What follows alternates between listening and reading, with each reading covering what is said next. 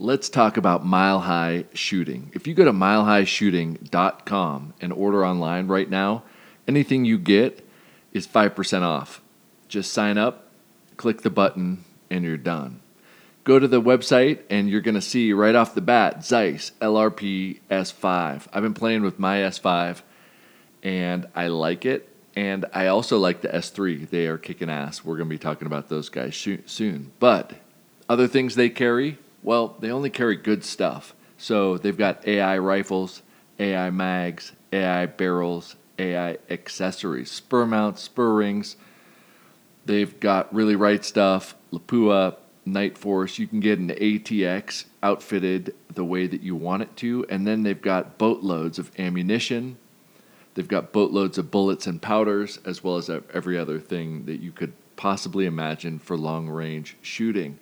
I think that they are the ultimate one-stop shop for anybody that listens to this podcast. So hit them up, tell them that the Straight Dope sent you, and you won't be disappointed.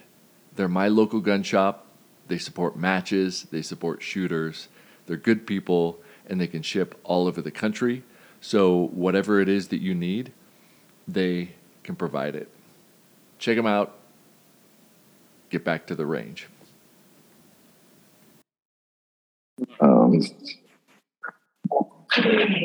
So the idea came from multiple listeners through multiple channels. They kind of converged all together, and I thought, oh man, like we're really a good pair to start talking about this. And so like rather than give what we do away, or rather than try to speak for other instructors, which we can't do, I want to flip this around. And I want to cover the topic of how do you prepare as an individual signing up for a class or signing up for training. How do you prepare yourself so that when you come to the class, you're A, prepared to learn, but B, you know that it's the appropriate class for you? And so the question came, I don't know how to kind of converge all the comments, but, one of them said, I'm not sure if I'm at the level for this class. What are some skills that I need? Another one was, I just took a class, but a few students took all of the time from the instructors because they weren't up to speed, and therefore I didn't get what I wanted out of it. I've personally seen that before. And so those two kind of play some things. I'm not sure if I'm ready for this class. Should I sign up anyway? And I signed up for a class, and a few students capitalized all of the instructors' time because they weren't prepared and their equipment wasn't ready and they weren't prepared to do this. So I thought, wow, that's pretty interesting, because we can cover it from a few different angles. The problem with speaking about a course is we don't want to give away like how we manage that stuff necessarily. Sure. And we can't speak for other instructors and how they do stuff and run stuff, but it's a common theme that I'm sure everybody's kind of run up against. The flip side to that, right? You can say like, well, it's on the instructors to make sure that they manage expectations ahead of time, so on and so forth. But the other side is, how do people largely overestimate their abilities. Regardless of the discipline or the subject that we're talking about, people have a tendency to think that they're better than they are at whatever they're doing. And so they'll sign up for things like, oh, I'm ready for an advanced class. And so let's just cover it from like, what can you do? Like, let's say, you're signing up for a class. Let's say I'm signing up for a class. Like, let's say I'm going to spend $1,000 to go to a class, plus travel, plus food, plus lodging, plus whatever. How do I make sure that I'm not going to be that guy and I'm ready to not only, perform at the level that's expected, but absorb what I can from the instructors, given the limited amount of time that I may actually receive from them? Now that I've kind of just vomited the topic at you, what are the first things that come to mind? Oh, the first thing is to, one, when you're looking at a training, number one, I think that you should be looking at the instructors first and foremost. Okay. So if I'm, wanting to learn more about competitive shooting and say, let's use PRS for example. Like I'm trying to get better in the PRS, and Joe has a class for PRS 1. Well, I want to do some digging into that instructor first and foremost, because I want to make sure, has that instructor actually done what he's teaching? Does he have a history? Can you call people and ask about a certain individual and, find out if they're worth their salt, so to speak, because, there are a ton of classes, right? There's a ton of training out there, and it seems like every year there's more and more people that are doing this. And what's interesting is I continue to see more long rifle training stuff and precision rifle. But then when I dig into the people, I have no idea who they are. I've never seen them in the competitive scene, or if they have been in the competitive scene, it's been very short. And so, vet your instructor and make sure that the person that you're going to go and take a class from is actually proficient and has a proven record of being able to do what he's teaching you to do. Mm-hmm. Yeah, I've kind of harped on kind of the reciprocal of that, which is what individuals have they produced that have been at the level of results that you're looking for to get? Because as not only can you, because some people just don't like that stuff. Like I've competed at precision rifle competitions, PRS and NRL. I think my best PRS was like 5th place. I've won NRL matches, but that style is not my favorite. So I don't do it as much as a field match. But I think that if I was shopping for a class, rather than saying you and I can both say we've performed well at precision rifle matches, right? I won a Guardian, I won an NRL, I've got 5th place at the finale. Like, great, but it's not my passion. So if somebody says, well, this person has done 50 PRS matches and this person's only done 5, I would say, how many of their students have gone on to show growth? Like that's what I'm personally interested in is, well, let's just take the Guardian, for example, for you and I.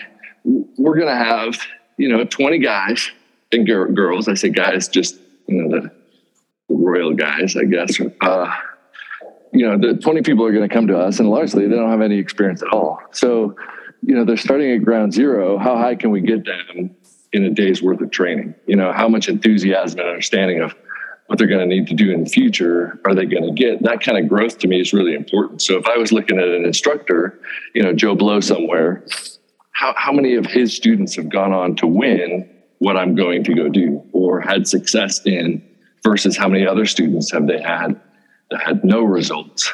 I think, that type of due diligence I think is important. And by the way, that was totally not the expected answer I was expecting from you off the bat. So I appreciate that. All right. So what else? Like, what can somebody do? Like, they're going to come.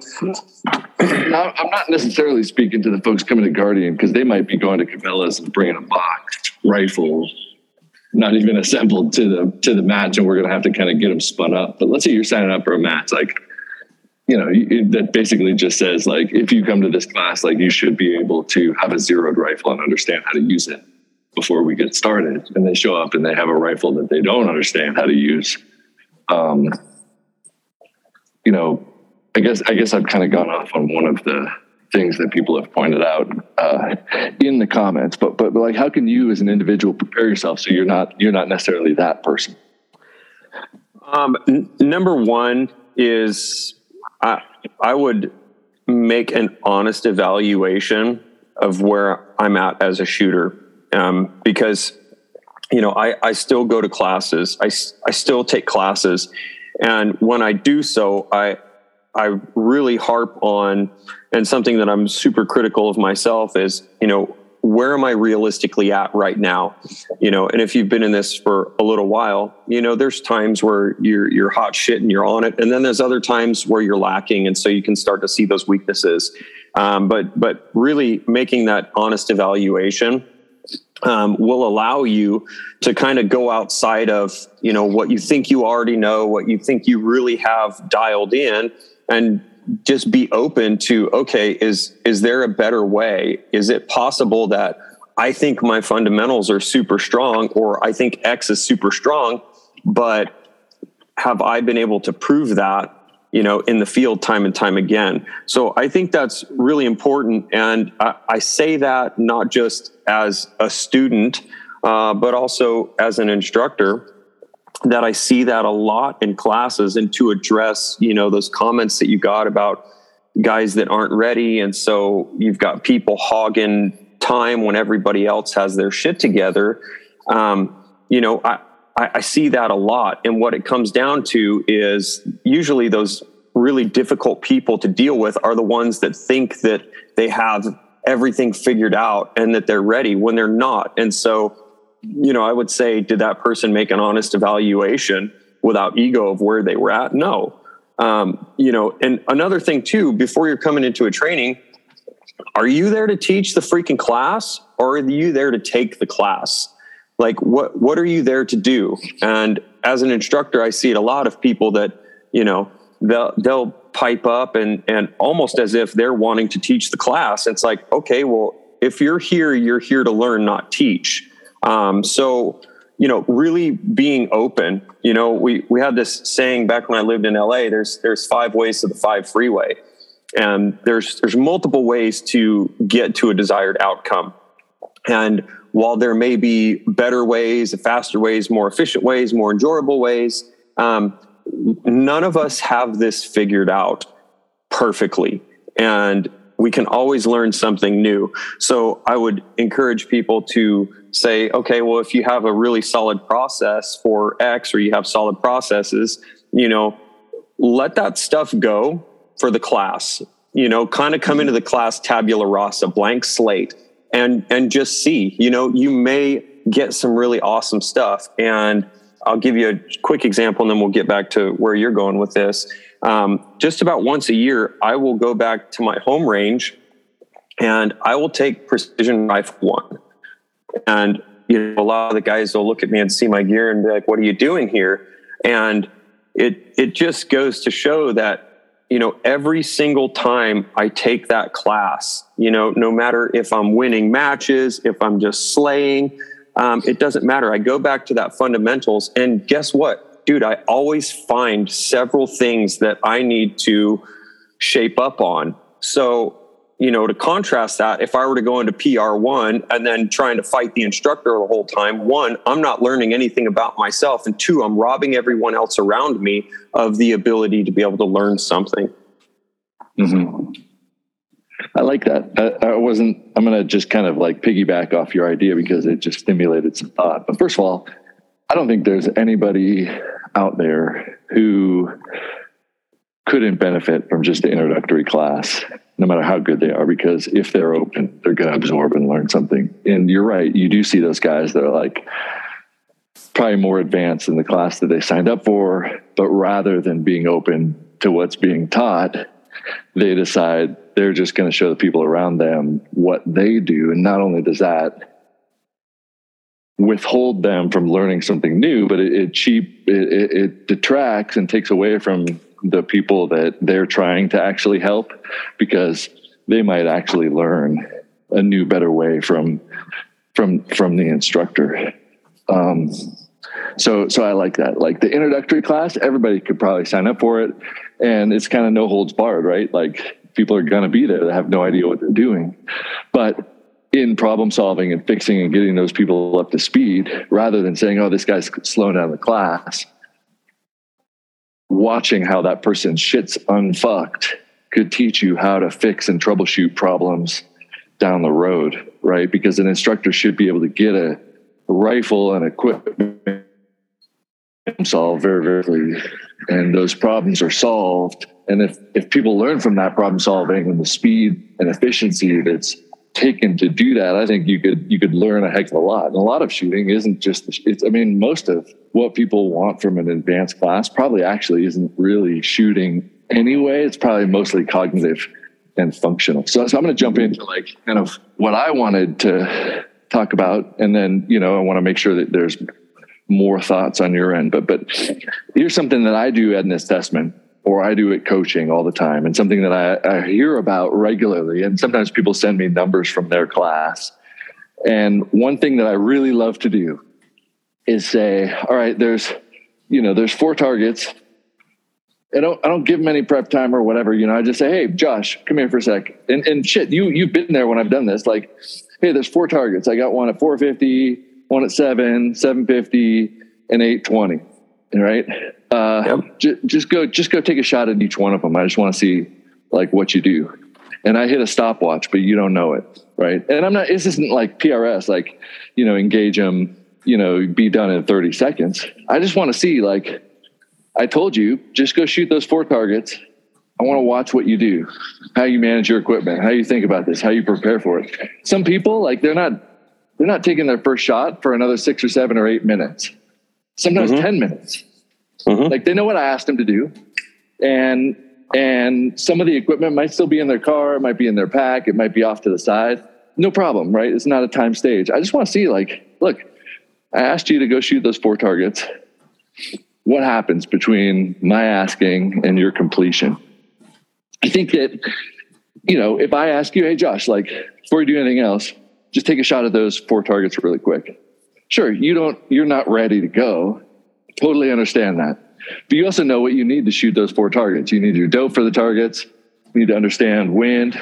You need to understand the size of the target so that you can actually make, like, the appropriate wind call to hit it. If it's a 1 mil target, you don't have to have that great of a wind call, right? Yep. If it's a 1 MOA target, you're going to spend some more time making a wind call, right? Whatever. So I'm like, all right, cool. Like, I'm kind of thinking, well, just in general, like, all right, I just asked you to do something random. It's probably going to take you a minute or two to get your gear if it's not right here. So I'm kind of thinking about that, and I'm paying attention to that, doing whatever. And to me, it tells me a lot of things. First of all, like, do you know what you need to accomplish that task? How important is it for you to accomplish that task? Is it a priority? Or, if you go off and start talking to your friend, cool, your priority is to be there with your friend, not necessarily to do the things that I'm trying to get data on and ask you. So, the discrepancy between, like, all right, somebody that's pretty good, like, they're going to be shooting within a minute or two. Somebody that might not be there just to extract specific information or not really understand what's going on, it might be 4 or 5 minutes. Somebody that, like, just has no fucking idea about anything, they're going to be kind of getting ready in 10 minutes. And it gives me a really good context for, do you even understand what's happening? If it takes you 10 minutes to get your shit ready to take a shot at 4 targets, there's a lot of very basic fundamental things that we need to work on, right? And there's a lot of organization and efficiency and problem solving ahead of the shooting that you're going to benefit from, because if you go to a match, you're going to end up either stressed because you're not used to working that fast, or kind of fish at, just completely out of water. Like, I have fucking no idea what's going on. And when you're at the range, you might shoot really good, sitting on a bench, shooting the same target over and over again. But that, so much of shooting is organization. And so what I'm thinking is, like, a shooter can be organized before they go to a class. And that organization you've touched on a little bit. If you're going to a PRS match, you need to be thinking in 90 to 120 second chunks of time. If you're going to an NRL hunter, you need to be thinking in 4-minute chunks of time or 6-minute chunks of time if you're a team, but really that ends up being like 3 minutes, right? The team stuff there ends up being a bigger stress, as far as I've seen, than individuals. If you're going to a competition dynamics match, 6 minutes is your time. And then, like, can you operate anywhere within that? Like, if you're going to a PRS match and it's got a 90 or 120 second stage, sure, some people are going to be at the 3-minute mark because they're slow and they would have timed out, but you didn't give them a drop dead time or something like that. Great. 3 minutes training for PRS, fine. But if you're talking about they're still taking shots at 6 minutes, like, they you can organize yourself and say, all right, I'm not ready for an advanced class or a competition specific class because I need to learn organization and efficiency and preparedness so I can operate in the time of what's being asked of me. If I'm going to go do an ultra race of 100 miles, I'm not too worried about what my 100-meter sprint times are. I'm more worried about how much can I do at what tempo and how much hydration and food do I need to operate for 24 hours at a specific output pace, right? If we're going to go climbing, I need to understand, are the cliffs 80 feet tall or are the cliffs 200 feet tall or are the cliffs 3,000 feet tall? And base my expectations around the context of what I'm doing. So if I go to an advanced class, what does the instructor define as advanced? And can I make some benchmarks saying, some very simple tests? You should sign up for this class, because that's kind of what I was thinking. Just to be clearer, run these simple dry fire and at-home exercises, and use this rubric to determine what the appropriate class is for you, or something like that. And you and I I lost you there. Oh, sorry about that. My hand hit mute. It's something that happens cross schools, cross disciplines, cross things, where people just don't. I think they just how do you ask yourself the right question to know whether it's the right thing for you, so that when you go, your level of expectation is good. And I think some of that information is pretty good. Time frame. You brought that up. The length of the stage is important, or the length of the hunt, or the average distance that you're going to be shooting. Yep. Not the kind of things that you read about on the internet. Is you got guys saying, I have a 308. Is it capable of shooting 1,000 yards? Of course it's capable of shooting 1,000 yards. It might not be capable of shooting 100 shots in a row without missing, depending on the target size.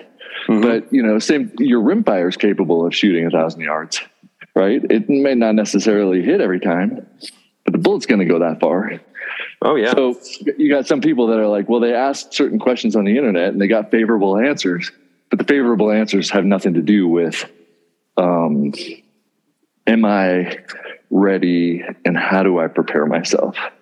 Right. So, so in addition to the stage time context, what are some other things that somebody might be able to just figure out on their own and tell themselves, oh, this is what I'm looking for, and I'm ready for this, or I should go back to a more introductory course?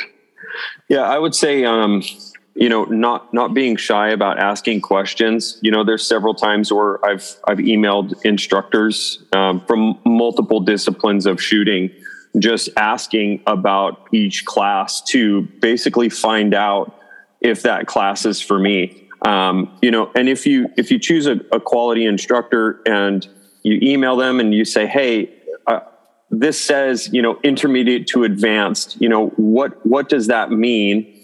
And just open up a dialogue with the instructor. If they're a quality instructor, and they're wanting to, sell a slot in their class for training, you better believe that they're going to respond to you and give you good information. And so, another thing to ask the instructor is, okay, well, what level of competency should I be at currently to be able to come into this class and actually be able to take something away from it? And other than just asking, the questions to find out where you're at, I think a more fundamental reason to, go through this process is, don't waste your money. Don't waste your time and your money. If you're going there, you want to be in a position to where you're really going to be able to gain from what you're there to learn, or what they have to teach. So, asking those questions to the instructor paired with, your honest evaluation, is going to give you a lot of information about where you need to be. And if you go through that process of finding out, okay, what is advanced? What is this person's definition of advanced? Where am I at? Okay, is this something that I think is a good idea for me right now? And, you can make an honest assessment of, is this for me or not? And if it's not for you and you still go and choose to do it, well then, not only are you wasting your money, but you're also going to be one of those guys that people talk about in the class that the instructor's having to stop. So you're also robbing everyone else around you of what they paid for. So you're cheating yourself, you're cheating the instructor, and you're cheating everyone else. So ask questions, don't be afraid to open up dialogue. Uh-huh.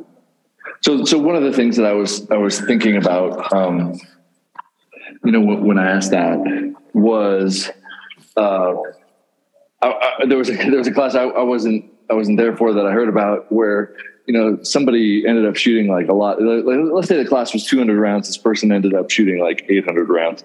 And then I've also heard of classes where students show up, they say, hey, they told me it was a 200 round class.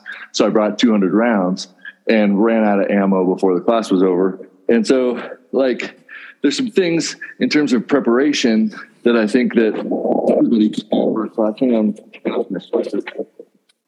Hey, am I back? Yep. You're back.